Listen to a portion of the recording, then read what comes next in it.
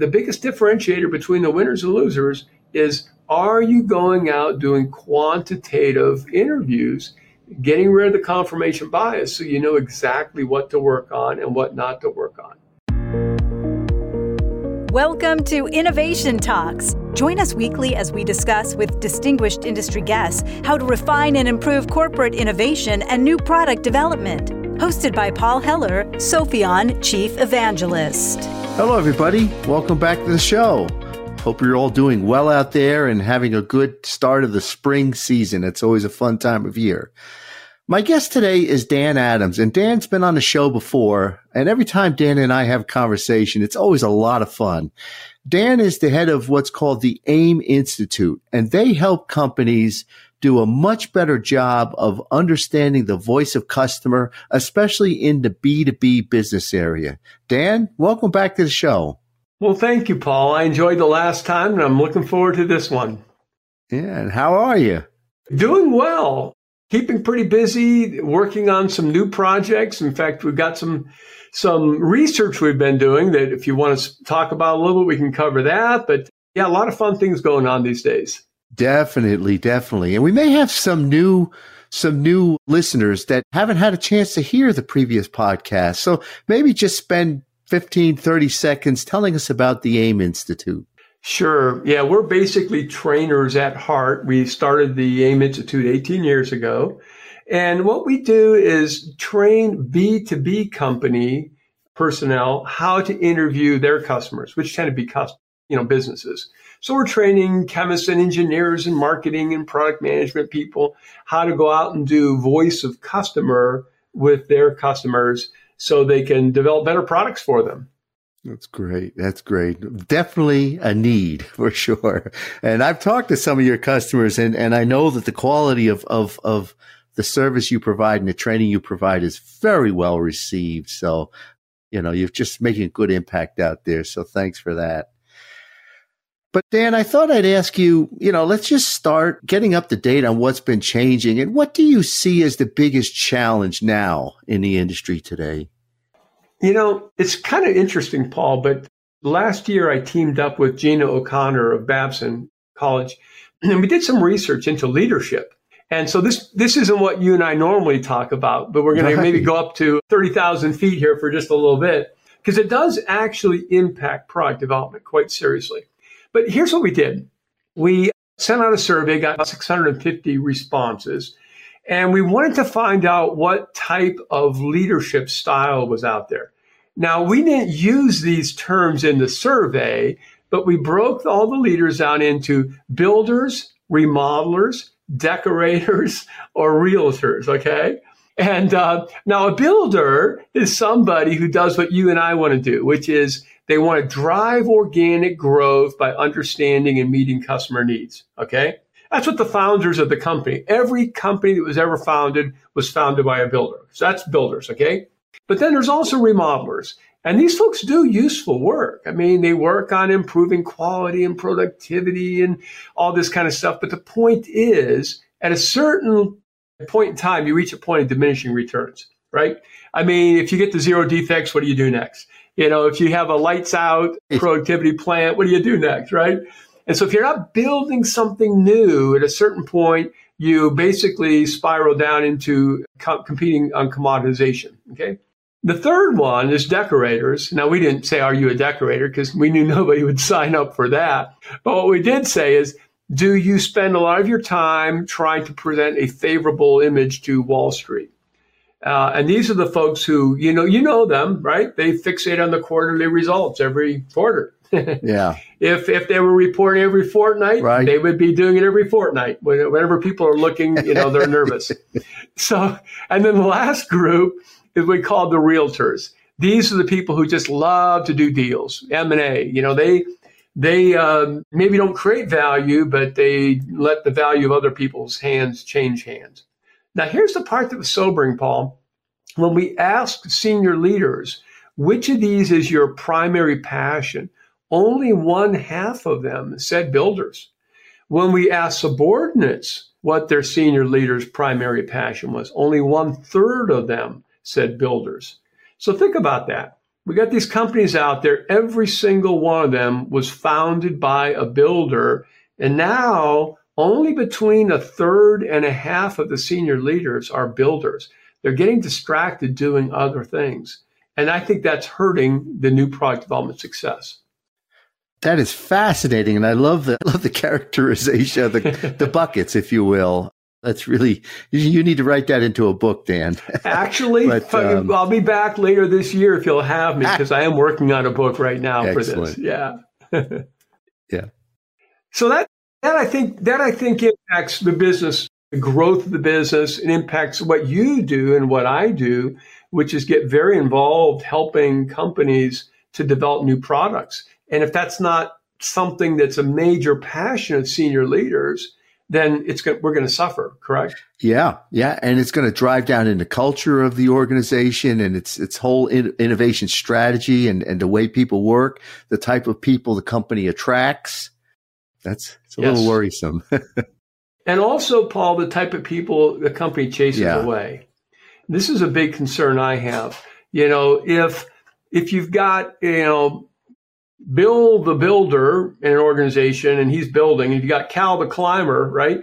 Well, if Cal the climber gets to the top of the organization, what are all the other builders going to do that are in that organization? If they see his way of climbing is by looking for businesses where he can cut costs in the near term to look good and jump to the next position. I know I'm being a little negative here, but if that's the message being sent, you're going to chase away your best future builders from that corporation. Yeah.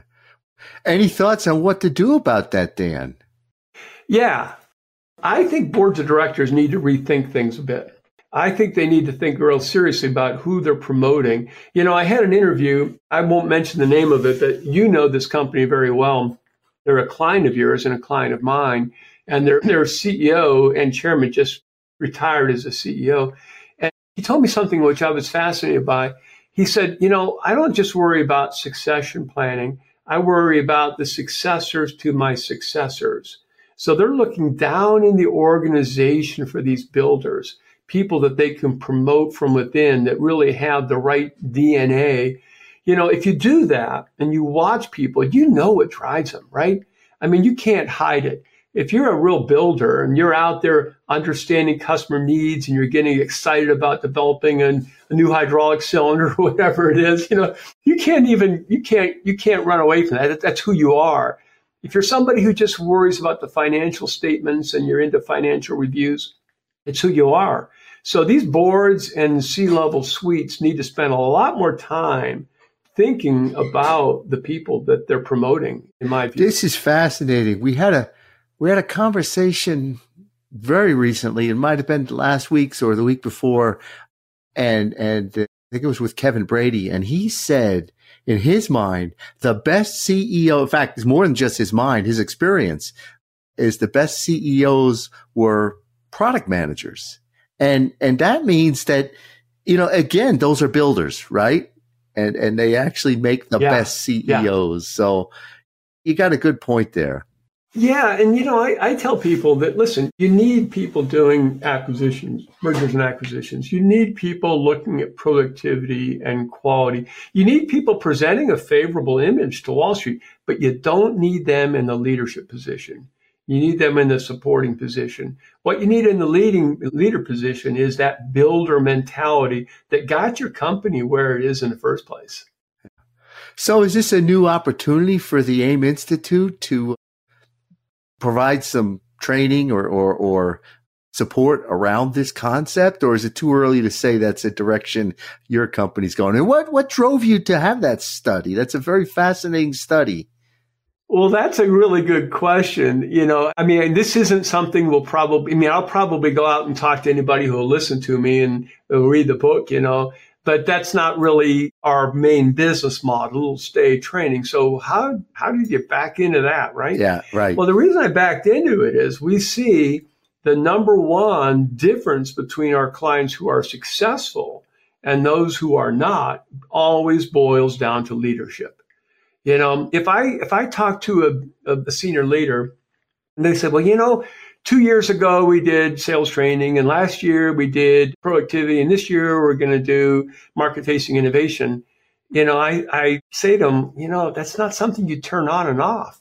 Market-facing innovation, figuring out what your customers want. This is the core of your business. And when we get leaders, frankly, at clients that think as a builder thinks, Katie, bar the door. I mean, we're off to the races, or people do great work. But when they don't, I know this sounds maybe a little bit hard to say.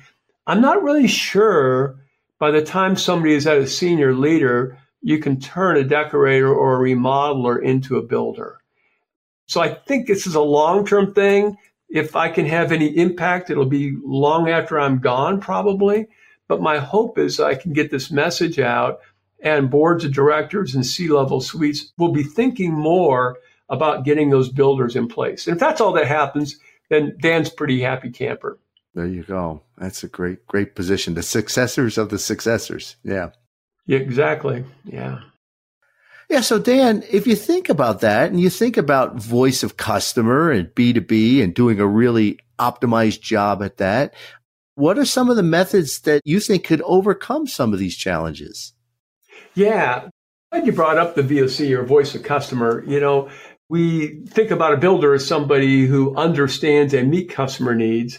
And if you think about those two words, understand and meet, well, how do you meet better than your competition? Do you hire R&D staff or engineers 20% brighter? Maybe. But what if practically everybody in B2B is doing a terrible job of understanding customer needs? So that's where the real advantage comes to B2B companies, to get these B2B voice of customer skills. And I'll send you guys some research we just completed a year ago on this, but we looked into what really drives success when it comes to B2B voice of customer skills. And in a nutshell, here's what you should be doing in the front end of innovation if you're a B2B company. And it's very skill-based, because if you're a B2B company, you probably don't want to just use a bunch of hired guns, because you probably need to turn the crank and do lots of product development. If you're Apple or Microsoft, you might have a big launch that's worth hundreds of millions of dollars. Right. But most B2B companies need to know how to do this themselves. That's right. So what do? There's really two phases. You do your initial qualitative voice of customer, which we call discovery, and it's divergent. What other problems are you having, Mr. Customer? Anything else? We're getting these, what we call outcomes within the customer's job to be done. And we're getting literally, our clients are doing this work, not us, but they're getting dozens and dozens of outcomes. But you really can't design a product around that, because you don't know which ones to work on, right? So then you go back to those same customers and you do a round of quantitative interviews, which we call preference. Here, you say, hey, we heard abrasion resistance is important. How important is it on a scale of 1 to 10? And how satisfied are you with it on a scale of 1 to 10? And you go through maybe 10, 15, 20 of these outcomes. Now, what are you looking for? You're looking for some outcomes that score high in importance and low in current satisfaction. Because the only thing the market might pay you a premium for is something that's important that they're not getting. And so we have a little formula we use. We call it market satisfaction gaps. But basically, if you get a number, we call it 30% and up, it tells you that the market is really eager for abrasion resistance, sunlight resistance, and low temperature flexibility, but they don't care about, D, E, and F, right? And so now in the front end, you've got a business case, you're ready to go through the money gate into the expensive stage gate, stage called development, but you know exactly what to work on and what not to work on. So if you think about it, Paul, every team that works on a new product has technical risk.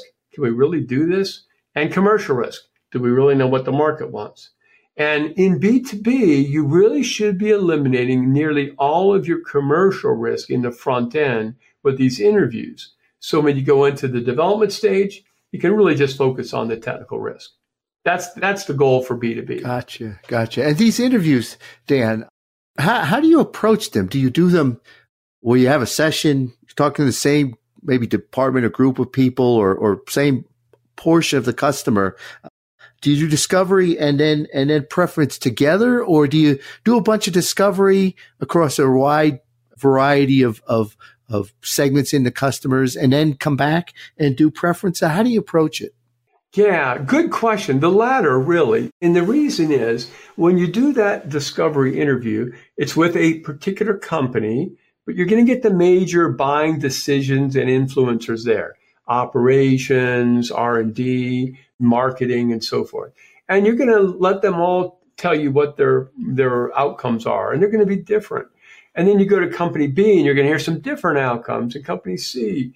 So when you're done with, let's call it 6 to 8 of these discovery interviews in a market segment. So that means most of those companies are competing with each other. They're doing the same sort of thing. Now I've got dozens and dozens of outcomes. So I'm going to look to see which ones came up the most often, which were duplicated. And I'm going to boil it down to a smaller list of 10 to 20. Then I'll go back out to those companies and maybe some other ones, or maybe even do a survey. And I'll get those importance and satisfaction 1 to 10 ratings on these 10 to 20 outcomes. And that will tell me what to work on and what not to work on. Yeah. Dan, where do you find companies get stuck or struggle with being successful at it? Well, the problem is most companies just don't do this. Yeah, okay. You know, they go do some voice of customer, but I'll give you a typical example. Hey, do you guys do voice of customer? Oh, yeah, we do voice of customer. Well, how do you do it? You know? Yeah. And they'll say, well, we come up with a great idea, and then we go out to our customers and say, you do like our great idea, don't you? And I say, well, yeah. You know, we got this thing called confirmation bias. We have to be a little bit worried about. You know, we all suffer. Every one of us as humans, we interpret the world around us and new information in ways that conform to our preconceived notions. It makes life easier, right? Why make life hard? But the problem is when companies do this and they start with their solution, very seldom do they get the straight story. They hear what they want to hear. Their customers tell them what they want to, what they think they want to hear. So what we say is it's okay if you've got a solution or an idea, but don't talk about it in your interviews. Instead, it's all about the customer's outcomes within their job to be done. You keep saying, what else? What other problems? And then, of course, we've developed some probing methods. So when's it happen? Where does it happen? How often does it happen? What's the impact when it happens? And that's what we train our clients in, so they get all this information out of the interviews and then use the quantitative benchmark to pick which one to work on. Yeah. So it's really, I think the biggest need, as you said, is just to understand how to do it. I think people want to do it, but they just don't know how to do it. And that's where you bring the structure in, and you get away from the gut feel, oh, this is what we should do, to really some validation with some data around it. That's right, Paul. And, for myself and my colleagues, we have felt for a long time that the qualitative step is fun. Our software that our clients use has like sticky notes, and it feels like brainstorming, and there's a lot of probing. It's fun. But we have felt for a long time that the real critical step was that quantitative one. Yeah.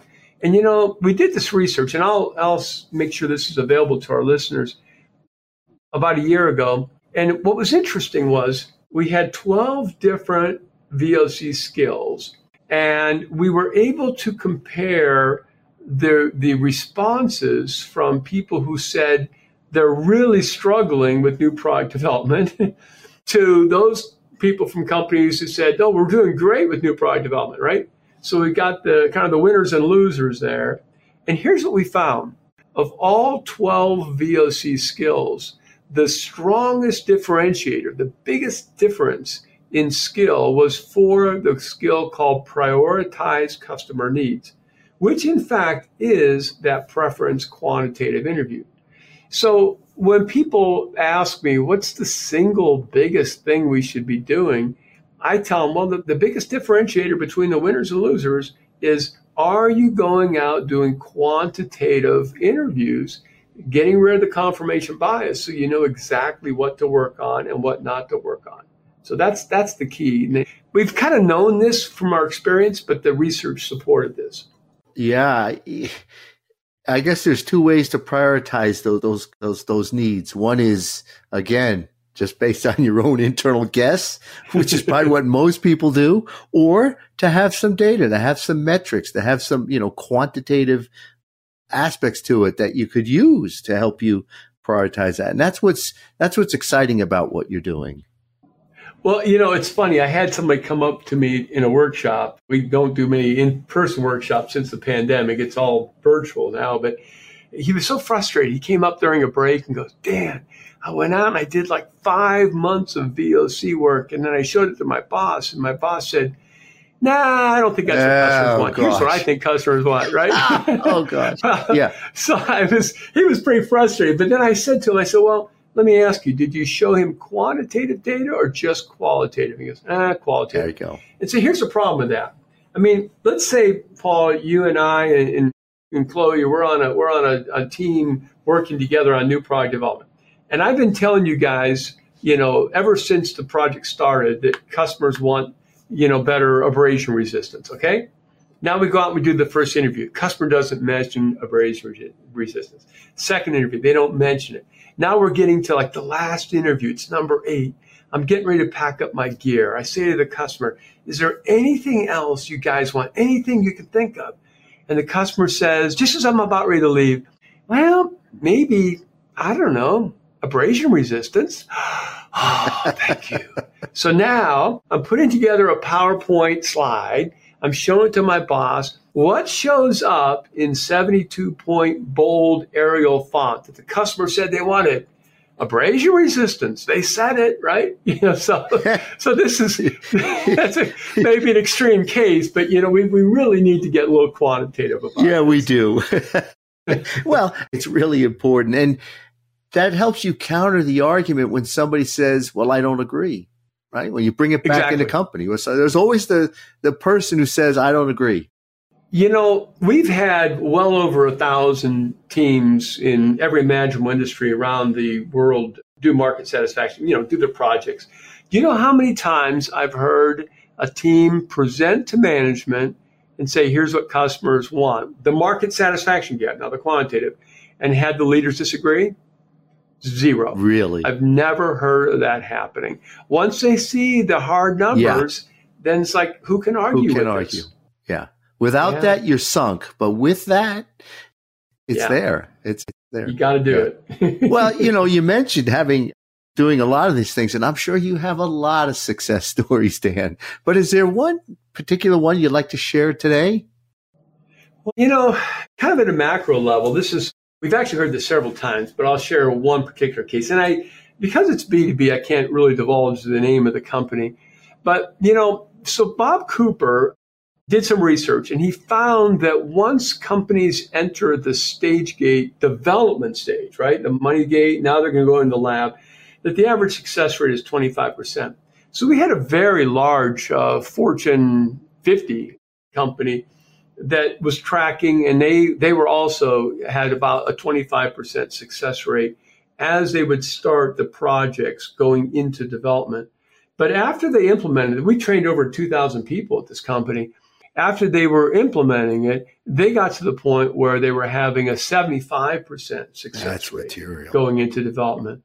And, what's interesting is a lot of that, some of it came from they heard really cool things and they were able to develop a different product than what they would have. But frankly, some of it came just from killing bad ideas in the front end. So either way, it's pretty inexpensive and pretty quick to do the front end. If you can get your development people working on, maybe there's some significant technical risk, but almost no commercial risk, you are going to be way ahead of the company that's struggling with a lot of commercial risk unduly in the development stage. And as you said, you got to get out there to the customer. We all get so busy. Things catch up with us. We're so many things on our plate that it's easy to just put that off. Yeah, it is. When a client tells me or a prospect says, we don't have the resources, I say, well, why don't you move them up and out? And when I say move them up, you're spending a huge amount of time in the development stage. Take some of those resources, and engineers and chemists are great for this, and send them out in the front end. That's how you move them up. And then move them out. It means instead of just talking to ourselves in conference rooms, let's go talk to our customers. Yeah, that's fantastic. And if you do those two things, you probably have the resources. You're just not deploying them in the best manner today. Yeah, and then you start to also understand who's interested in it, who's good at it. I'm thinking of your succession model we talked about earlier, right? You're going to identify people that are just really good at it, right? Maybe they didn't even know they were good at it, or they never had the chance. You take some of these engineers and you turn them loose in the front end. The customers love to see them coming. And some of these folks are amazing in the front end. Totally agree. I've had my fortunate experience of working with a lot of engineers and seen some that are just dynamite at it. And it's a lot of fun when as a leader, when you see it happen, you just sit back and smile and say, yep. Yes. Yeah. It's a beautiful thing to watch. Yeah. Well, Dan, what are you working on now that's exciting? You always got something going on, but you mentioned the study you'd done. That was really exciting, that leadership study and research, but you've always got something up your sleeve. So share with us what you're working on now. Yeah, if you'll give me even two here, I'll give you two. Is that okay? Okay, we'll do two. Well, the first one, you are a key player in this. Our AIM Institute has teamed up with Sophion over the last year and a half now, so that the data coming out of the front end blueprints or software now flows into Sophion's Accolade. And as you know, Paul, we've got some clients now who are taking advantage of that. That's very exciting to me, because why do some great front end work and then just put it on a shelf? Now you've got all this information about commercial risk, technical risk, and everything else that can now be attached to that project and go all the way through the rest of the phase gate process. And so that's very, very exciting. As you know, we've done a lot of work there, and we'll be doing more with our mutual clients on that. Yeah, I'm really excited about that as well, Dan, because if you're in the back end of the stage gate process, having the ability to just track back up, a lot of times that decision gets made at a gate, and then the information never gets touched again, right? It's not accessible. You can't find it, right? And now we're able to trace it all the way back, which is really pretty exciting, and have it be in the forefront as people are continuing down that development and even the launch process, right? When you're launching your product, having that voice of customer data yet again, right? To help you with your messaging and everything you need to do to be successful in launch. So it is exciting. I agree with you on that one. I'm glad you mentioned the launch, because these days when you launch a product, you really want to be concerned about search engine optimization. If you're going to build a web page for your new product. And, the key to that is knowing what the keywords are that your potential customers are going to enter for a Google search. Well, here's the thing, to your point, if we can go back to those initial interviews in the front end, we can data mine those and find the actual language used in the front end interviews, voice of customer. Now we can use that to design better SEO. So it's just one example of why we don't want to separate these things. We want to keep that data flowing. Yeah, totally agree.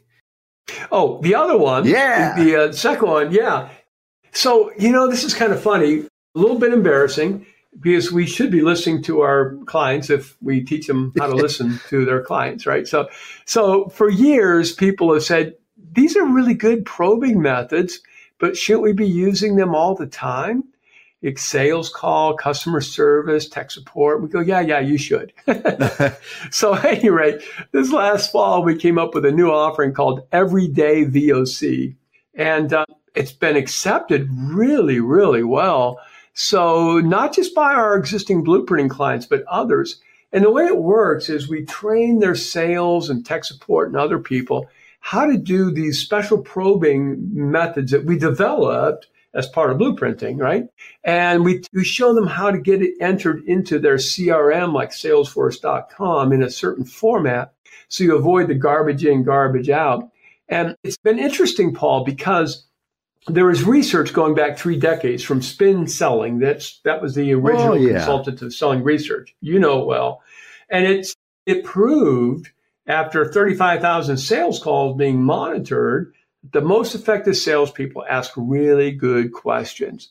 And so now we're training these salespeople how to ask really good questions, but they're able to sell better, but we're also turning the sales force into a learning force, showing them how to capture it so their product managers and marketing people can data mine this and look for weak signals of market interest and then know when to develop new product projects. So that's something we just started up and we're having a lot of fun with. Dan, so many light bulbs went off my mind here with that one. I think about in our own company, and we talk to some of our customers, and the best relationships we have are ones where our entire company is engaging with our customers, right? Not just the front end people. And comes all the way through when let's say you're in a support position and you're doing some of that everyday voice of customer. I love it. You're talking to the customer about their business. You're not just working on an issue, right? You're talking about the business. Yes. And companies then get closer to you because they say, yeah, everybody at the AIM Institute, no matter who I talk to there, it's a fun conversation. And we talk about the things we're trying to do, and they listen, and you just become close to your customers in a way that you can't. So I think this everyday VOC is an excellent idea. But you hit it right on the head there, Paul. If I'm a potential customer and the last 5 salespeople came in and tried to sell me what they already had, and now the next salesperson comes in and he's really listening to me. He thinks I'm fascinating, right? He's asking great questions. Well, who do I want to work with? That's right. And also, that salesperson knows what to sell me better. That's right. And then if he logs it in his CRM and these signals come through, my product managers and development people know what to develop next.